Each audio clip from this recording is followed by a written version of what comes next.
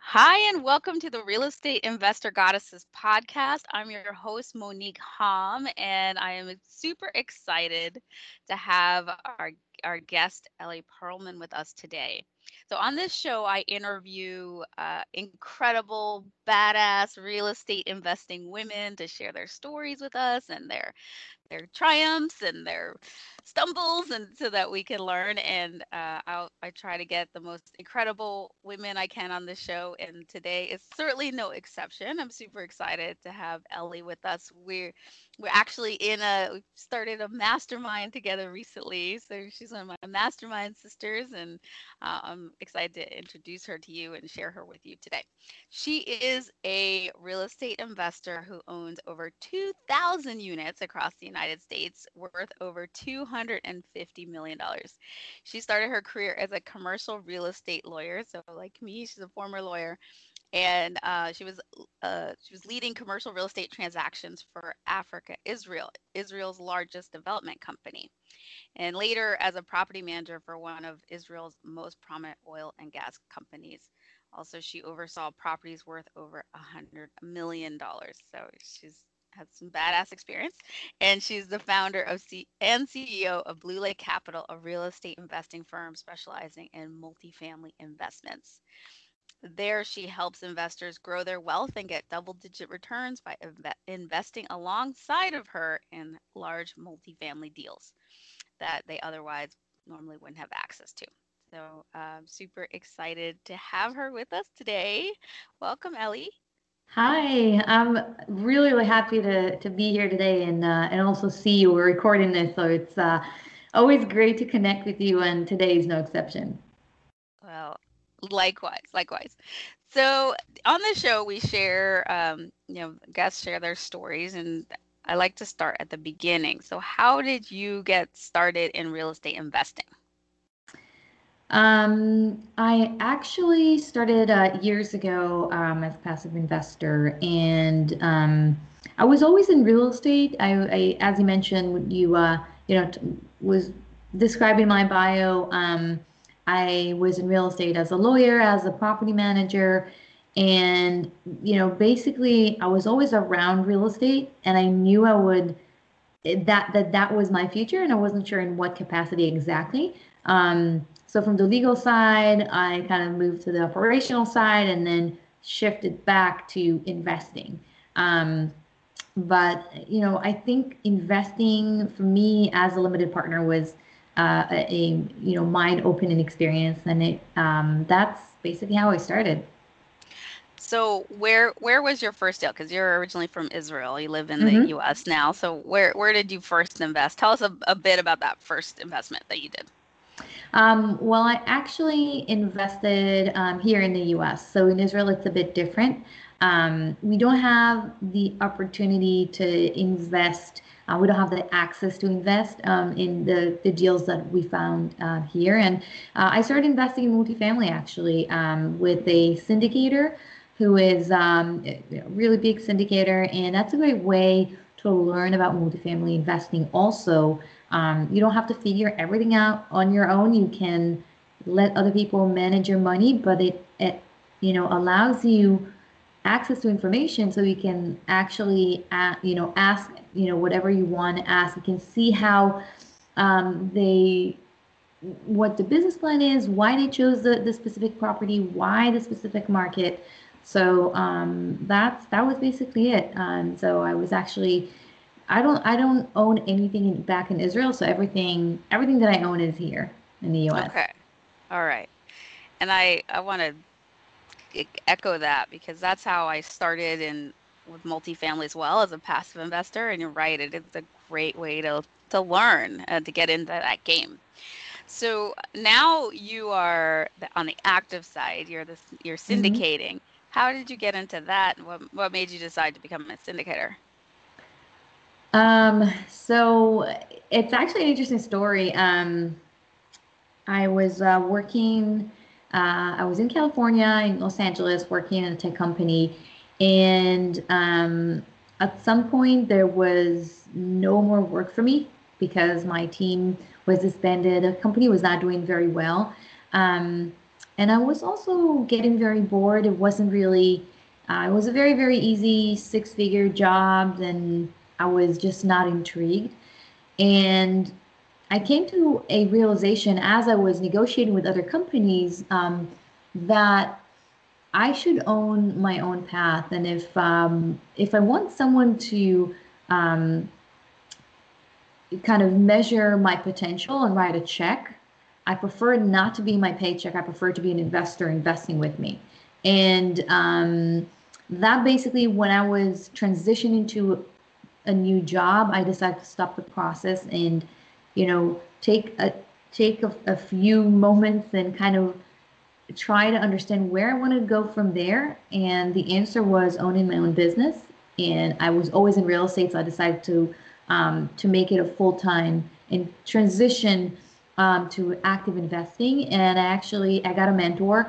I paid a lot of money, and I found someone who I just liked how he grew in the space, and I liked his spirit. And um, I realized that no matter how much I pay for the mentorship program, it's probably going to prevent me from making mistakes. They're going to cost me more and kind of accelerate the process. Yeah. So it's not it's an investment like anything else. It's so easy to lose money in real estate. So easy to make a $50,000, $100,000 mistake. And having someone who can walk me through the process, can teach me everything, for me was invaluable. So that's how I actually started syndicating deals. That's awesome. And when did you actually get started? That was a few years back. I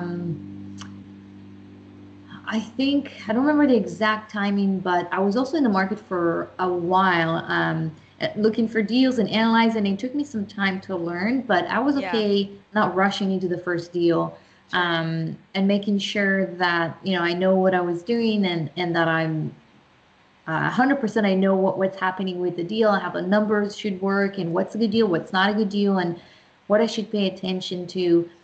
For instance, if I'm being very optimistic with the rent growth, that can really affect the numbers. So Yeah. the market is doing very great, very well now, and rents increase in some markets even 5 to 7% every year. But I can't assume it's the same is going to happen in the next 5 years. I have to be pessimistic and realistic because we're kind of at the top of the market. So all these small, it seems to be, small things. It took me a while. I'm kind of a nerd, and I lack information, and I feel very secure and when I have information.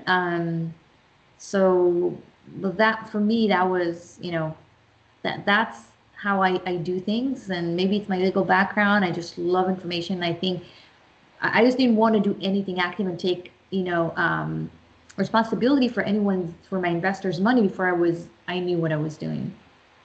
Oh yeah. I totally get that. Same Right? thing. Yeah.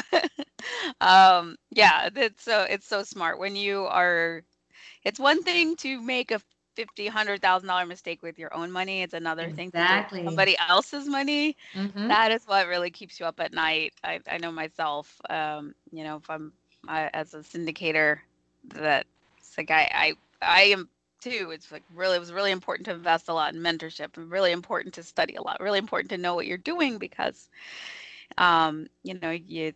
you're when you're a steward of other people's money, it's Yeah. our hard earned, energy, life or energy, then you have to treat it as well as you can. I know. And a lot of guys actually like more risk, and there's nothing wrong with it as long as everyone who's investing with them, everyone is aware of the risk that is involved with it. I think women, I don't know if I'm generalizing, but I think women in general are more risk averse, and especially, I went to law school, so I see everything through a legal prism, of, what are all the bad things that can happen, and how can I prevent it from happening and protect myself. That's how a lawyer thinks, like when a lawyer writes down a contract, because you need to, cover all your bases and think what all the bad scenarios that could happen with, to my client in that relationship, how can I protect him? or hurt. And that's how I think. I basically think, okay, what happens if rents drop? What happens if we'll need more money for renovation? What happens if there's going to be more new construction in the area and that's going to be a competition?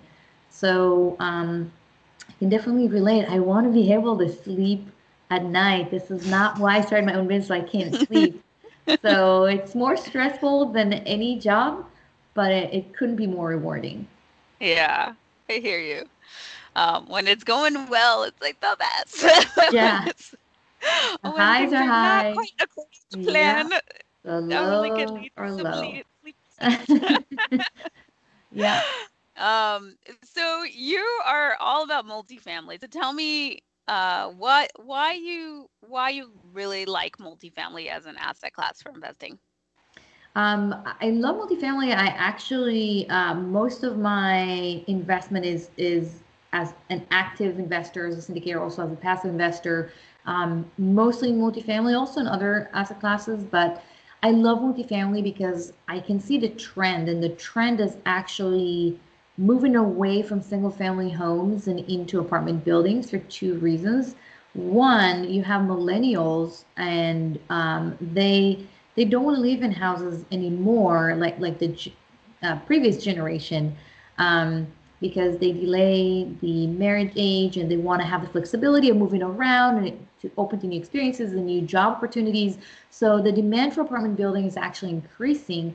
On the other hand, you also have the baby boomers that are scaling down, selling their homes, moving to either condos or very comfortable apartment buildings where everything is being taken care of.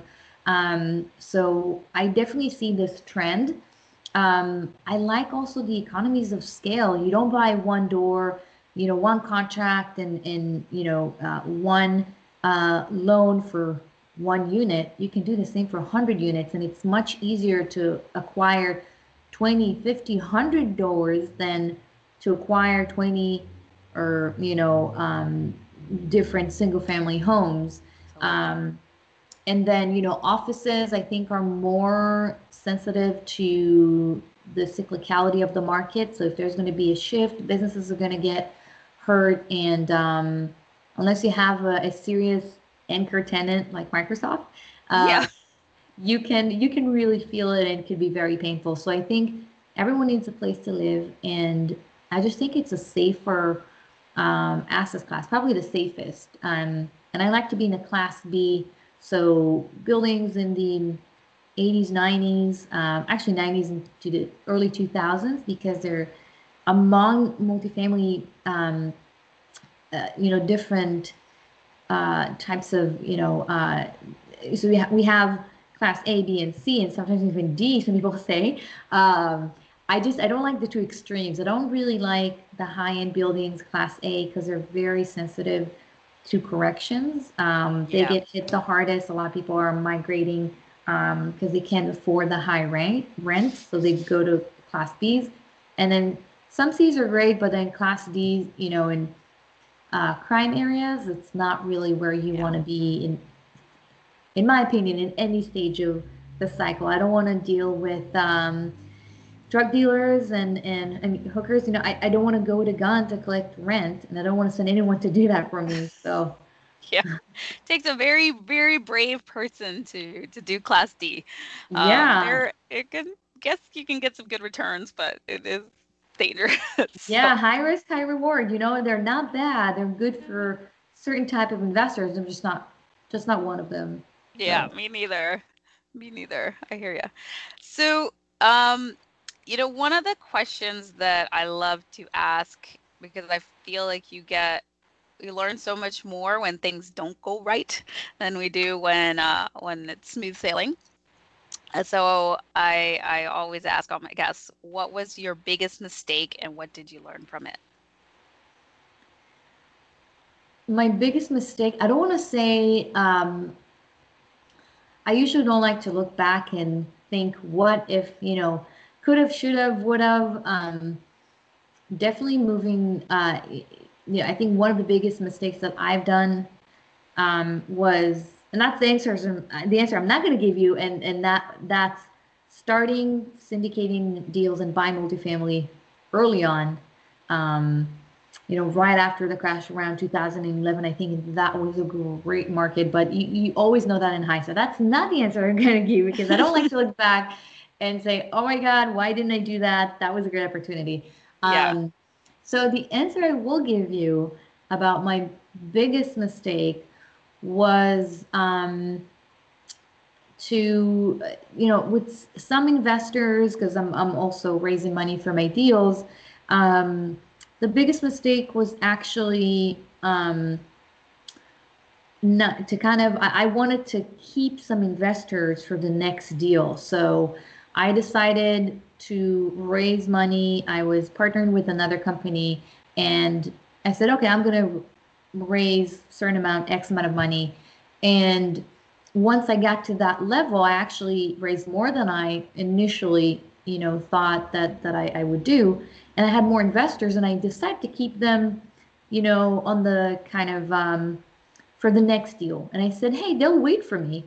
I rather have them on the next deal. So instead of bringing all of them to the current deal. And what happened was that by the time I had the next deal, they already invested in another deal and I lost, they were open to invest, in the future and some of them came back, but I lost that opportunity. It was a window of opportunity. They had money. They were willing and eager to write a check. And I thought, hey, I'm just going to spread out the investors, bring some to this investment, and the other ones, they're probably going to wait a few months to the next one.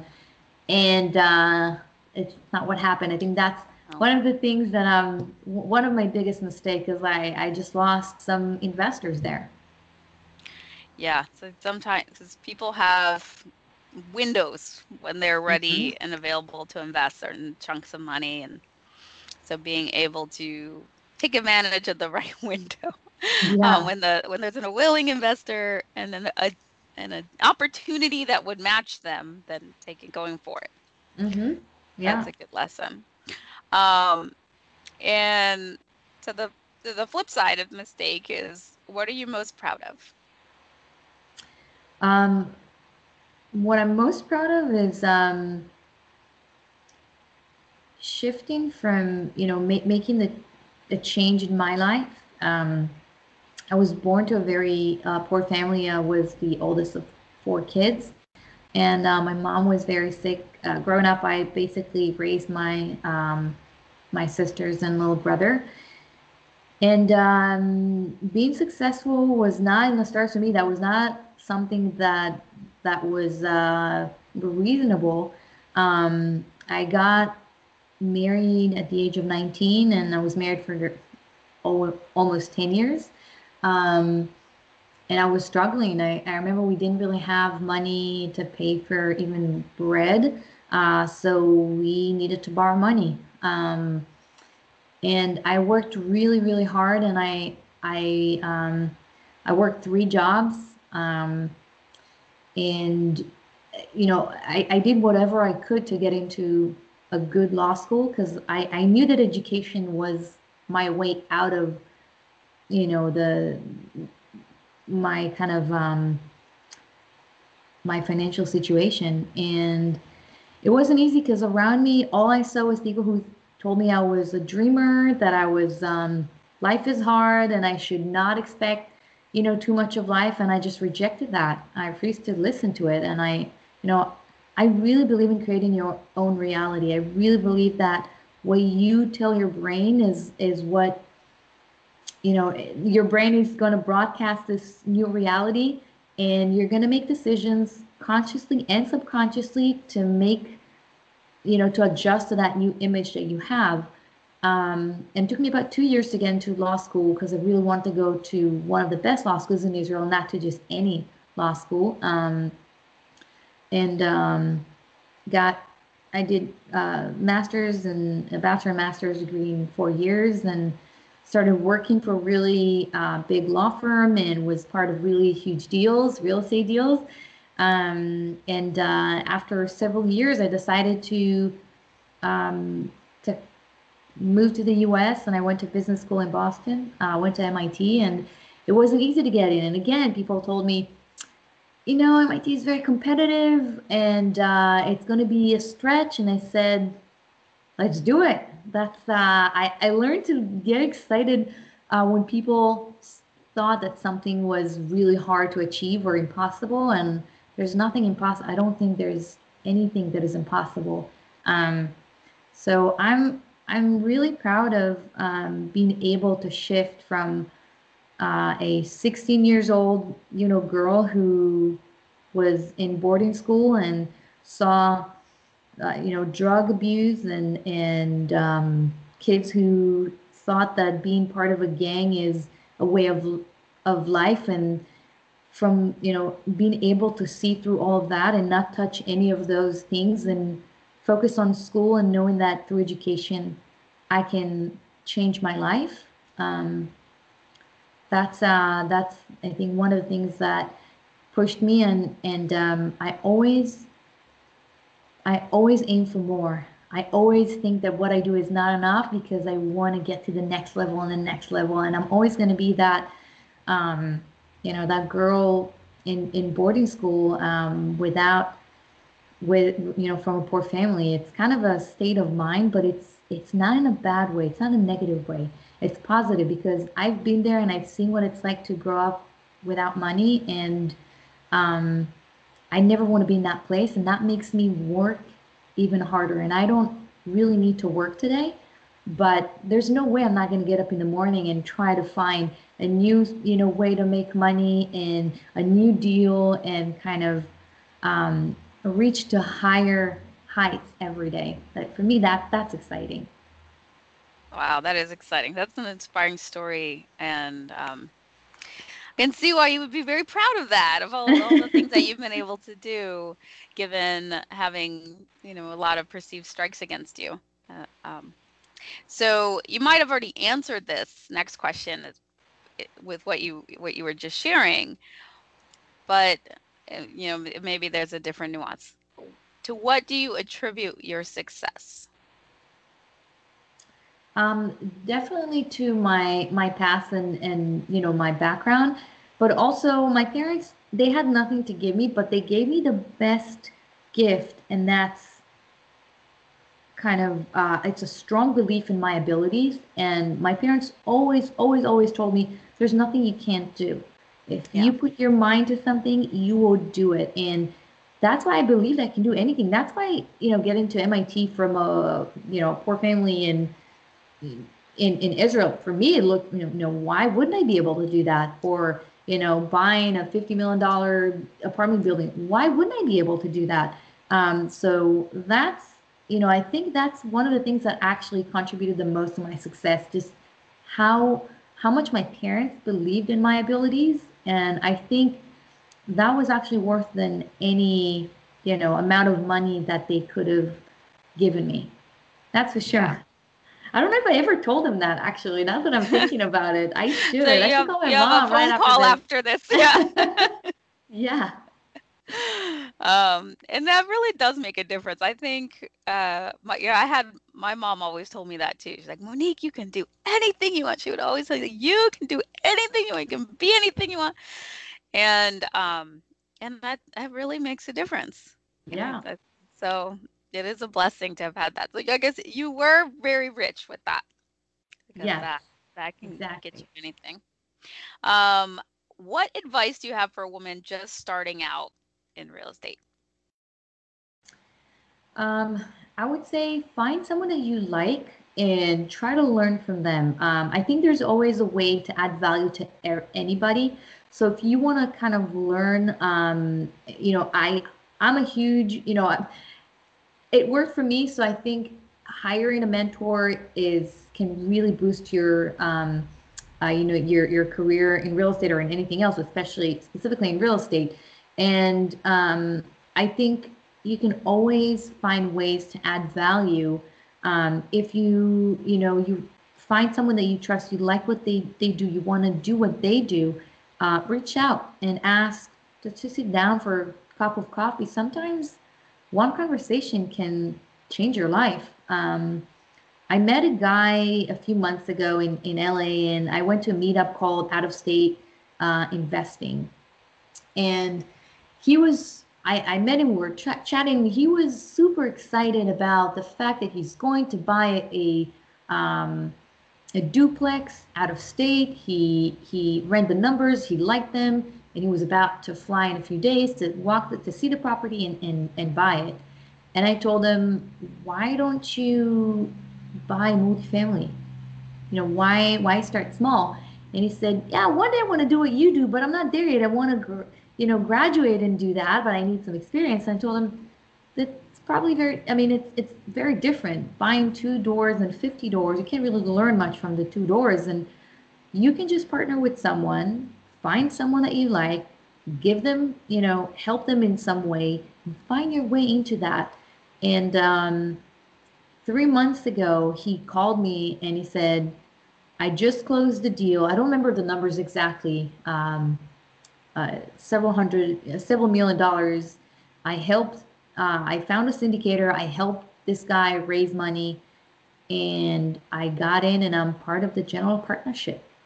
And he took me out to dinner just to say thank you. He basically said, what you did, that conversation we had at that meetup in West LA changed my life. He didn't buy that duplex. He just went straight to what he wanted to do years down the road. For him, that's what he thought he would get there, years ago. So just find someone, just, have a phone call, a chat, coffee, whatever.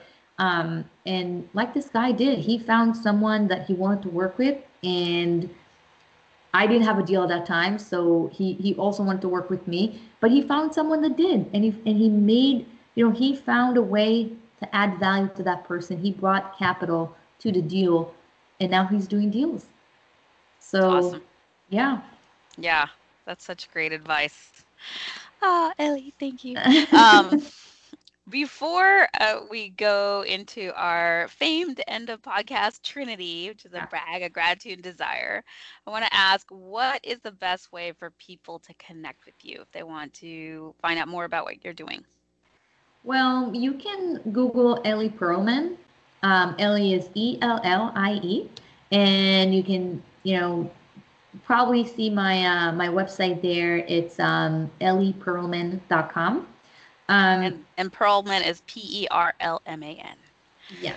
So it's ELLIEPERLMAN. And if you want to shoot me an email, it's just ellie@ellieperlman.com. All right, fantastic. So it's time for our Trinity. So what is your brag? What is my brag? I think I bragged enough. No, you didn't. It feels to me. You're just sharing your story. It's just your story's pretty badass, but I think that's enough for for bragging today. Just from being able to get admitted to one of the top law schools in Israel, and then get into MIT. I think that's enough of a brag for me, because I wasn't part of the in all of those top schools you have people that come from a very specific background, and I was a bit different. So I think that's enough of a brag. I mean, no, give us a recent brag, something. Recent brag. Yeah. A recent brag was I closed. So I partnered with another company, and we closed a $50 million apartment building deal. Yeah, 398 units in the Dallas area. It's funny because I was bidding for that deal, and then realized that that my mentor was bidding for the same deal, and he ended up getting it. And then we partnered on it. So fantastic. Yeah, that's a great deal. It's a beautiful property. I'm very proud of it. Oh, well bragged. And what are you grateful for? I'm grateful for my son Corny, but for my husband, which is not the same husband that I had when I got married at 19 back in Israel. It's a new husband. Get married in the beginning of September of this year. So I'm very grateful for him because he keeps me, grounded, and in a way that many times when you have big dreams, I'm at least very stressed sometimes if I don't get it in the time frame that I want, which is many times, um, I don't want to say non-realistic, but very, very aggressive. So he makes me see things from a more neutral perspective, and put things, in perspective. Um, and he believes in me and supports me in every possible way. So I'm very, very grateful for him. Mm, beautiful. And finally, what is one desire? What is my one desire? What is Uh, what is one desire? I'm assuming you probably have more than one. 10,000 units. 10,000 units? Okay. Folio with 10,000 units. Yeah. All right. Well, so shall your desire be, or so much better than you can imagine. Amen. Yes. All right. Oh, awesome. Thank you so much, Ellie. Thanks for being here. And if you want to connect with her again, you can go to ellieperlman.com, ELLIEPERLMAN.com to connect with her. And want to connect with me, go to reigoddesses.com. There you can check out our programs. We have an education and a mentorship program if you are looking for mentoring in real estate, ladies. And then you should definitely check it out under programs. And if you click under invest, you can find out about our investor club and investment opportunities, like the ones we've been talking about. So that's me. And thank you again, Ellie. This was awesome. And join us next time where we have another badass real estate investing goddess interview. Bye bye. Awesome. Thank you, Monique.